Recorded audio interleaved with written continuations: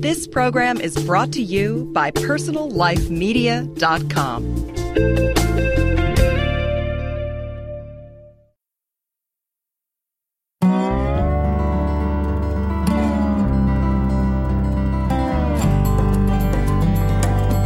Hi, and welcome to GreenTalk, a podcast series from greenlivingideas.com. GreenTalk helps listeners in their efforts to lead more eco-friendly lifestyles through interviews with top vendors, authors, and experts from around the world. We discuss the critical issues facing the global environment today, as well as the technologies, products, and practices that you can employ to go greener in every area of your life.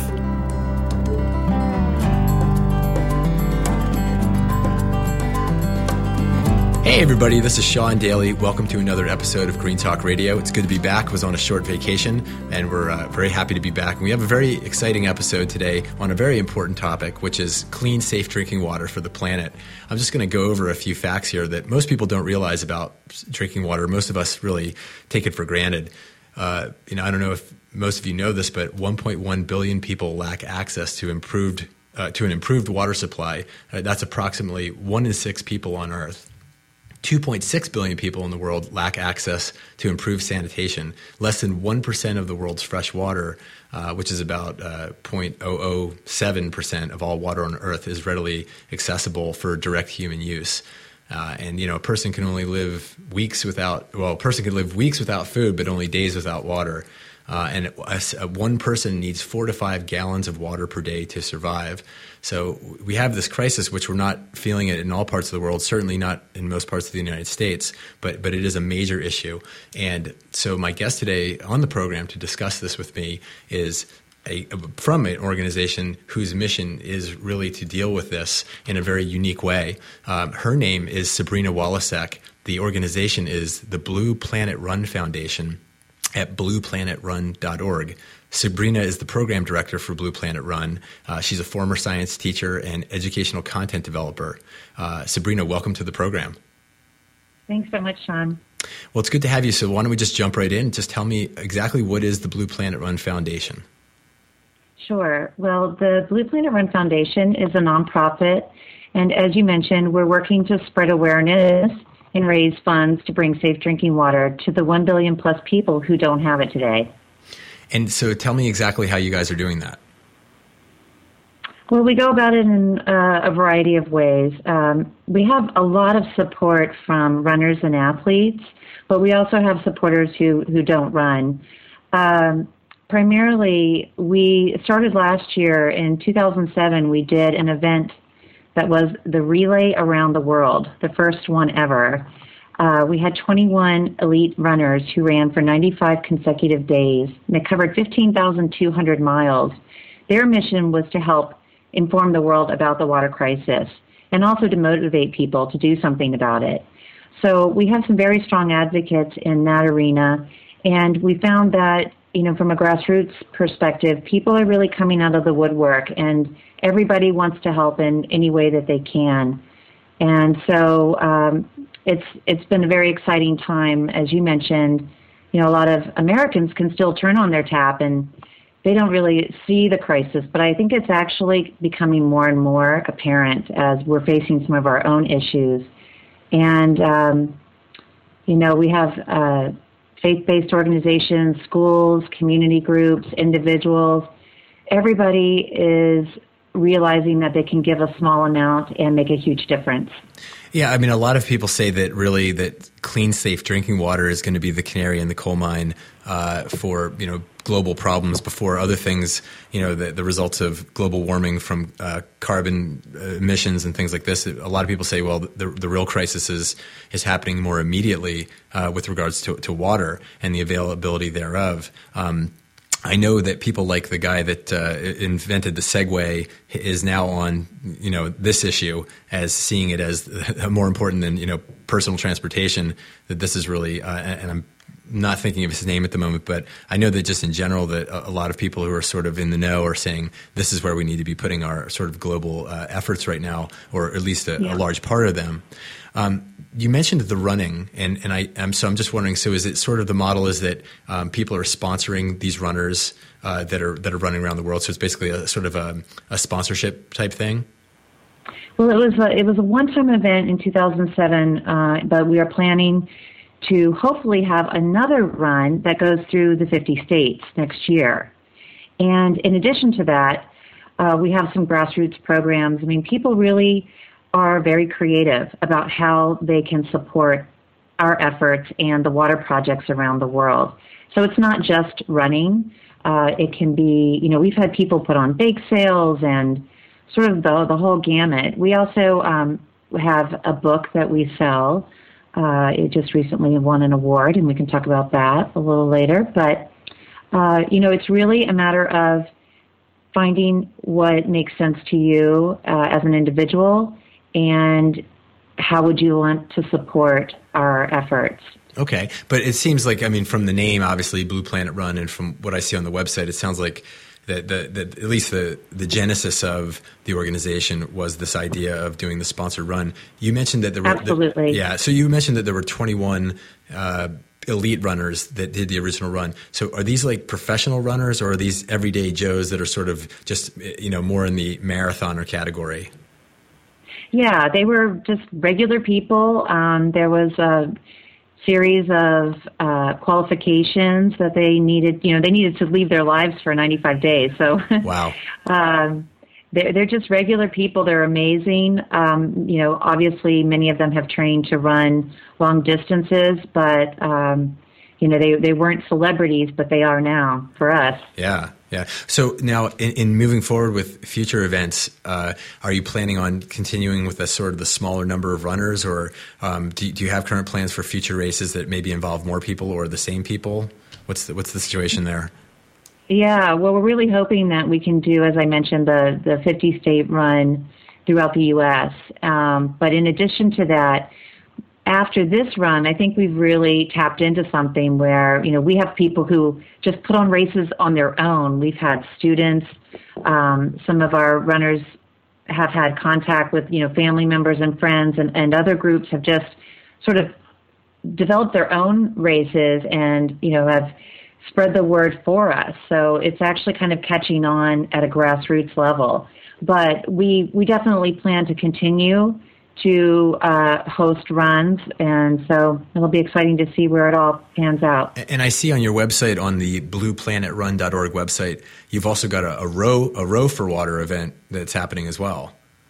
Yeah, that was one of those that just, this is a young woman by the name of Katie Spots. She goes to college in North Carolina, and I had the opportunity to meet her at one of our trail runs this spring. And this is her own personal challenge. She wants to row across the Atlantic, and she wants to give half of the money that she raises to our foundation to help build water projects. That's great. That's great. Yeah. So I'm just curious, Sabrina, why is water? Why did you choose water as the focus of your efforts, in the organization over other causes? Yeah, well, like as you mentioned, it's the number one human need, and unfortunately, people are really suffering unnecessarily. It doesn't require the long-term research that cancer or AIDS or HIV does. So I think that the founder really came to this realization that the solutions are here. We could eradicate this problem, without a great deal of research or money. It really tends to be the basics. It's people who just don't have a well, or, you could put up a rain harvesting system for them, and obviously you need education, but, it is not rocket science by any means. So we're really looking at the simple solutions. Right. Well, I guess there's probably multiple different, categories of solutions, because certainly, and I was thinking earlier, of the Segway inventor, Dean Kamen, I recalled his name. Dean Kamen is treating it more like rocket science, where he's trying to go for the fancy solution to be able to, Sure. A technological solution, which is great. I mean, we certainly like to see this being addressed at all levels. But I think certainly those collective efforts are what's needed to create a global solution.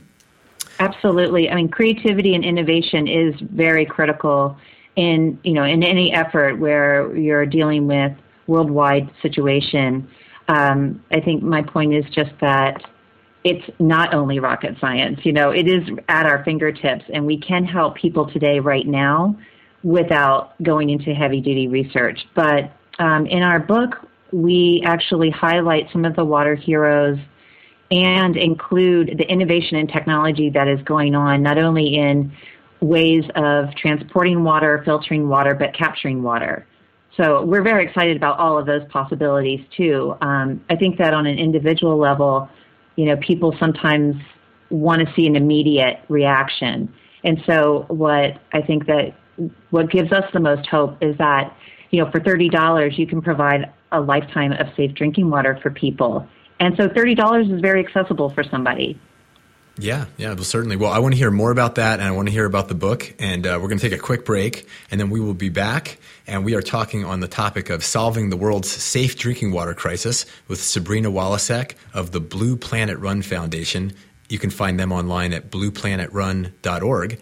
This is Sean Daly on GreenTalk Radio. We'll be right back.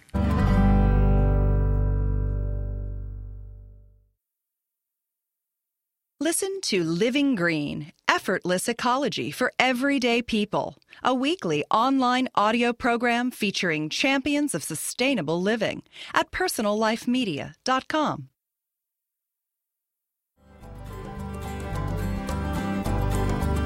Hey everyone, we're back on GreenTalk Radio. This is Sean Daly. We're talking on the world's safe drinking water crisis, and we're talking with Sabrina Walasek of the Blue Planet Run Foundation, and they're an organization whose focus is to help solve this problem, and they are intending to provide safe drinking water to 200 million people by 2027.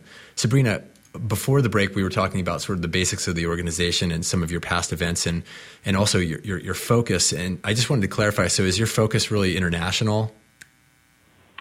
Well, it is mostly primarily international, but we're actually now accepting and looking for opportunities in the U.S. I think we realize that, there are many issues here domestically with water scarcity and quality issues. So we really want to support efforts domestically as well. For instance, I live in California, and I recall hearing a couple months back about how the Central Valley of California has whole communities that can't even cook with their water. They cannot access any safe tap water. And that really means that they're all relegated to purchasing water. So, you don't think that actually happens in the United States, but it does. So, and I also think that people are realizing there are really easy ways to use gray water, to access, rainwater for gardens and that type of thing. So, I'm fascinated by that. That's interesting. I did not know that there were communities like that in the United States. I'm just curious on that. I don't know how much you know about the specifics on that, but I'm wondering, it seems like there's almost some sort of implied obligation for the community, the municipality, to provide, at least a level of water that isn't harmful to the population. What is the legislation around that, or is there any? What is the sort of the logistical obligations of the community, of the municipality, to provide that to its citizens? Yeah, I'm sure that they're doing, as much as they can, and that's definitely not my area of expertise. But I know that with the Central Valley, that's a huge agricultural area, and so there's two implications. One, that the locals who are providing basically the breadbasket of the United States are themselves, facing health hazards, and I think that there probably is a lot of effort going on to try to clean up the situation. I believe it's around, nitrates or something in the soil that's contaminating the water tables. I see. As I said, I'm not completely informed on the whole issue, but that is one of the issues that we are facing as a whole in the United States, is that we have some some infrastructure that's been around for a while. We're kind of hitting that tipping point where we're at an age where things are starting to break down underground. And when it comes to taxes and things like that, do people, want to invest in whole new systems? It's a big effort. So, do we deal with it now, or do we find new solutions to our system? So there's a lot of questions out there for us to handle domestically. And of course, there's a lot of, the farming, the food and water relationship is a big one as well. It's a real wake-up call. I mean, I think most people probably don't realize that these problems can happen in the United States. I mean, I think that, even myself, I was surprised to hear that, and I think that most of us really feel like this is a problem that is happening elsewhere and not here on our soil. And so it's good to know, and I think that probably will be probably at least as impressive to a lot of other people as it was to me when you said that. So let's just switch gears for a minute. I wanted to talk about the funding on the water projects that you've got. Can you tell us a little bit about your model there? Yeah, absolutely. I think this is where our foundation is most unique. We've developed an innovative model called the Peer Water Exchange. And this is an online model that enables water groups, non-governmental organizations and collectives around the world to collaborate and work efficiently. And, a lot of nonprofits are scrambling to get money for their cause. And the great thing about this model is that we're actually providing transparency where there's often competition. So the way it works is we pull in the funds from various places, as we've already mentioned, and we have funding cycles. Once the funding cycle comes, any of our members who want to submit a proposal are able to do so. And rather than it be sort of an administrator in an office who reads the proposals and makes the decisions, we've put it in the hands of the experts who are in the field, who know what works and what doesn't, who understands the community. And so these members actually read each other's reports. This allows them to ask questions directly to one another. They can report back on status of what's going on with the projects. And so it really allows them to learn the lessons that are needed to make these projects successful. It also ensures that more of the money goes directly to the projects. I think also another really interesting point is that we have almost, right now I think we have about 24 members. We just went through and signed up some new members. And, we have members that are extremely large, way larger than we are. And then we have some members that are like small collectives for a particular region. And what's really great about this is that they're all on the same playing field. They're able to talk to one another, learn from one another, and they're ensured that they will get the funding they need. That's great. I'm also curious I wanted to talk about, you mentioned the book earlier. I know that you have this coffee table book that's done pretty well and has garnered some awards. Can you tell us about the book? Oh, yeah, definitely. Well, it's stunning.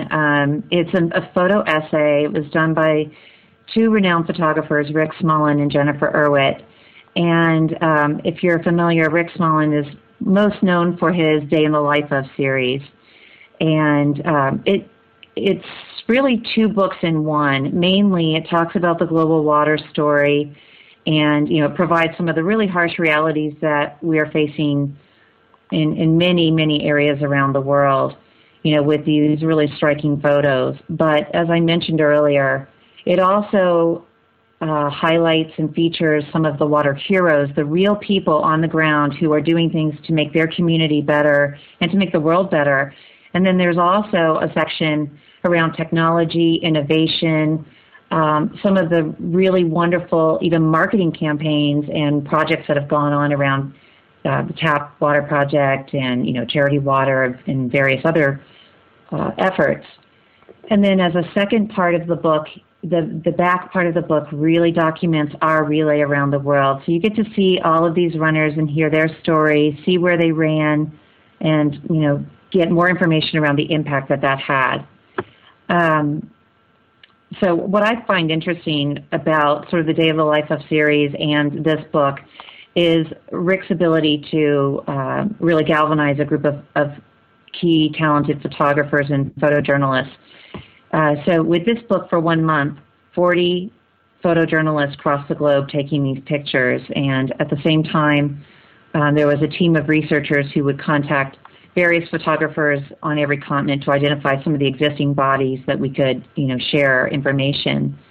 And it was about a month ago, we just, out of the blue, received this call that said, the Independent Publisher Book Award has been given to you as the outstanding book of the year, the book most likely to save the planet. So that was amazing. Great. I mean, we really got excited about that because so much work and so much effort went into this beautiful, beautiful book. In fact, the thing that I really love about the book is that, it's not written in a textbook format. It's very easy to understand. It's emotive, and a lot of statistics are presented in a very clear, digestible format. And so we're finding now that educators and professors are contacting us, and they want to use it as part of their curriculum. We offer a free PDF that you can download, so it's great for people who want to project it up onto a wall and discuss, certain aspects of the book. Because, as well as selling the book, our goal is to share the information. Right. So, and I'm curious about, do you have a link you want to provide for people that are interested in that PDF you mentioned? Sure.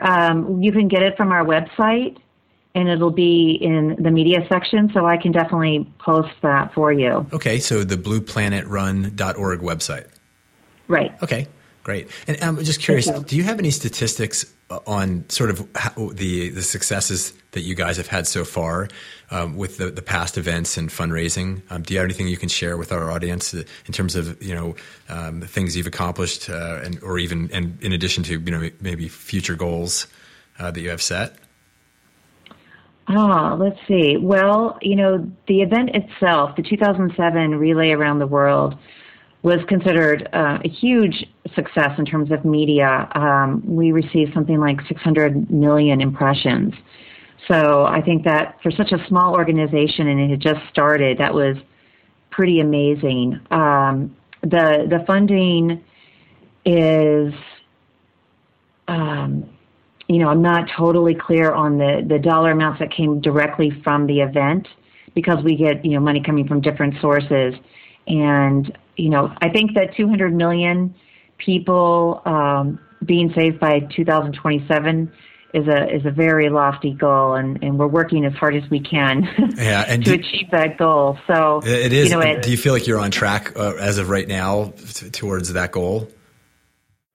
It's hard to say. I would say that we probably could use more support for sure. Well, we want to help make that call out to our audience, and that's one of the reasons we wanted to have you on the program today, is to reach out to our audience and encourage them to go online and sponsor an event or purchase the book. These are the kinds of things that you can do, among other things, to help this cause. So we want to certainly encourage our audience to at least take a look at the website and check out what Blue Planet Run is doing. Great, yeah, and our book is also sold in Barnes & Noble. And there's often, I've seen in many boutique bookstores as well, just your local bookstore. So, you can always ask, and maybe if they don't have it, maybe they'll get it. Okay. And then what about online resellers like Amazon.com? Is it being sold there? Yes, it is on Amazon.com as well. And you mentioned as on your website as well. Yes. Great. Sabrina, do you have any other final words today for our audience? Yes. Well, I just want to remind everybody, as I mentioned before, that $30 provides a lifetime of safe drinking water to one person. So, just think about what you spend $30 on in a given day and know that you can make a huge difference right now. And if you can't provide any money, then, that's okay too. We're just looking for ways to share information, spread information. We've got some really great videos on YouTube, which are also on our website. So we're just looking for people to get involved. And again, our website is blueplanetrun.org. So visit us, learn more. And as a last final phrase, we like to always say, water is life, pass it on. Great. Well, we certainly appreciate having you on the show today. And I just want to remind everyone again that Blue Planet Run Foundation, they have a vision of a world where everyone has access to safe drinking water and healthy human beings have a chance to live up to their potential. Its goal, again, is to provide safe and clean drinking water to 200 million people by 2027. My guest today, again, has been Sabrina Walasek. She's the program director for Blue Planet Run Foundation. You can find them online at blueplanetrun.org. For those of you who've been interested in today's podcast, I want to just give you a cross-reference to some of the other content on the greenlivingideas.com site. we have a water conservation section that covers all topics related to water conservation. And we have a drinking water section that will be published on the site shortly, hopefully by the time this podcast is live. Also you'll find content in the Eco Home Living section, including an interview with Primo Water, who's looking to provide eco-friendly bottled drinking water. This is Sean Daly for GreenTalk Radio. Thanks again, everybody, for tuning in. And one last tip is, if you haven't done so already and you're a Twitter user or into any of the social networking sites, we encourage you to please go to the greenlivingideas.com site. Look in the upper right corner and you'll see all kinds of icons to follow us on the various social networks such as Twitter, Pounce, Plurk, FriendFeed, you name it. We're on all of them, Facebook. So please take a look at what we're doing on there. We'll update you on things that are happening on the site and continue to provide you great green living information. Thanks again, everybody. Thanks as always to everyone listening in today. Remember, for more free on-demand podcasts, articles, videos, and other information related to living a greener lifestyle, visit our website at www.greenlivingideas.com. We'd also love to hear your comments, feedback, and questions. Send us an email at editors@greenlivingideas.com.